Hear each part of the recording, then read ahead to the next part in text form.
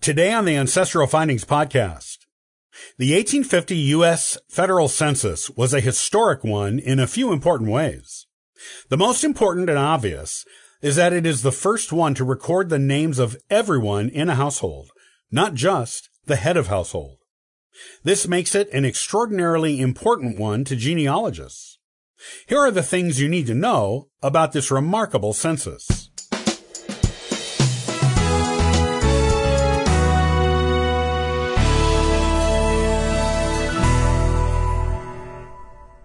The 1850 U.S. federal census is a historically important one, as most genealogists of even a little experience know. If you are a total beginner, this census is a game changer for your genealogy research. That is because it is the first one that recorded the names of every person in a household. Previous censuses only recorded the names of the heads of households, along with the number of other residents of different age groups, and whether male or female. The 1850 census records every name, so no one gets lost to history. To many genealogists doing American genealogy, it is the first piece of documented proof, or even knowledge, they have an ancestor's existence. In addition to this historic change to the census, this census was also designed to be more accurate than previous ones. This is due to the fact that enumerators were, for the first time, given a set of printed instructions on how to conduct the census to take with them into the field. Comparisons to previous censuses have shown that the 1850 census was, indeed, more accurate than the previous ones, and the printed instructions the enumerators were given to bring with them is what researchers have accounted for this improved accuracy. This was the 7th U.S. census to be taken, and was conducted beginning June 1st, 1850, until December 31st, 1850. The population for this census was determined to be approximately 23 million people, which was a 35% increase from the 1840 census. The total U.S. population enumerated in the 1850 U.S. census included 3.2 million slaves. Questions asked of U.S. citizens and residents on the 1850 U.S. federal census include the following: name, age as of the date they were enumerated, whether male or female, color, place of birth, occupation, only applicable to males over the age of 15, the value of any real estate owned, whether a person had been married in the previous year, whether a person was disabled, deaf, mute, insane, blind, or idiotic, whether able to read or write, only applicable to those over the age of 20, whether a person attended school during the past year, whether a person was a pauper or a convict. Unlike later censuses, this one did not record the relationship of other household members to the head of the household.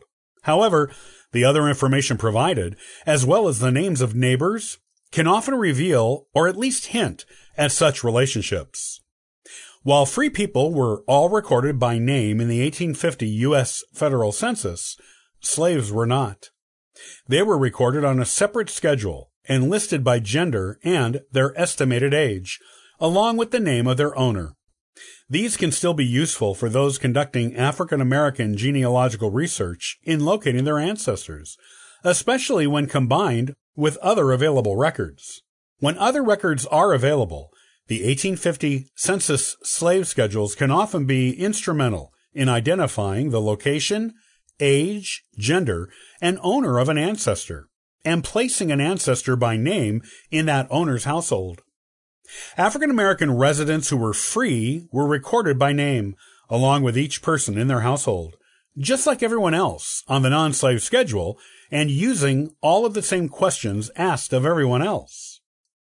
Like the 1870 U.S. Census, there was a controversy with the taking of the 1850 U.S. federal census. This one centered on the territory of Utah, which was not yet a state.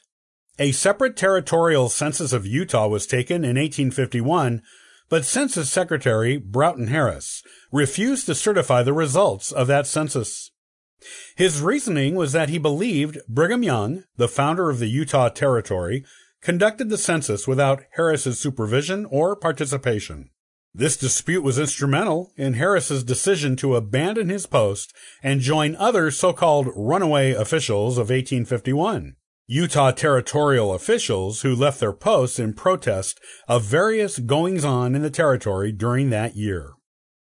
After the departure of Harris and other officials, relations between the U.S. federal government and Utah officials and residents declined, eventually resulting in the Utah War. Part of the difficulty in relations between the U.S. federal government and Utah was that local government officials in the territory believed that having slaves there might hinder their request for statehood.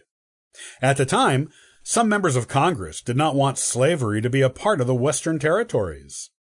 The slave schedule for the 1850 U.S. federal census shows only 26 slaves in the territory of Utah, and a note is included that all of them were being sent to California.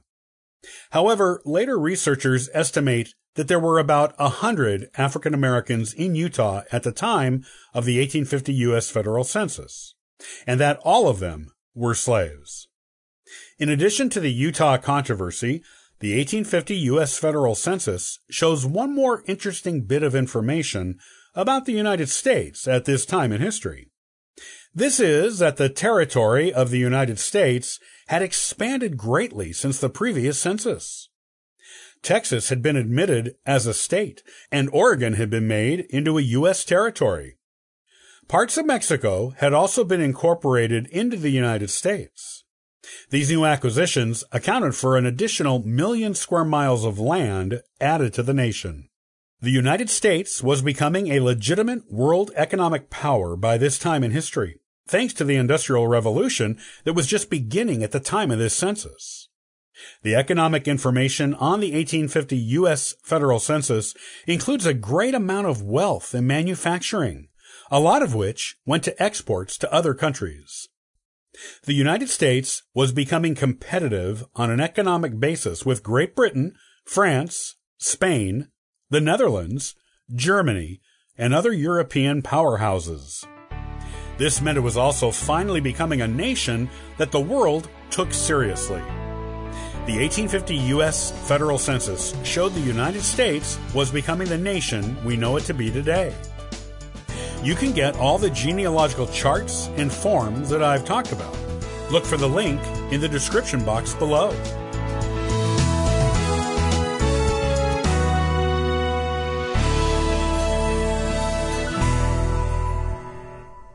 Thanks for joining me today on the Ancestral Findings Podcast. You can subscribe to the podcast on YouTube and iTunes. Also, check out AncestralFindings.com for free genealogy lookups, ebooks, and weekly giveaways. Happy searching!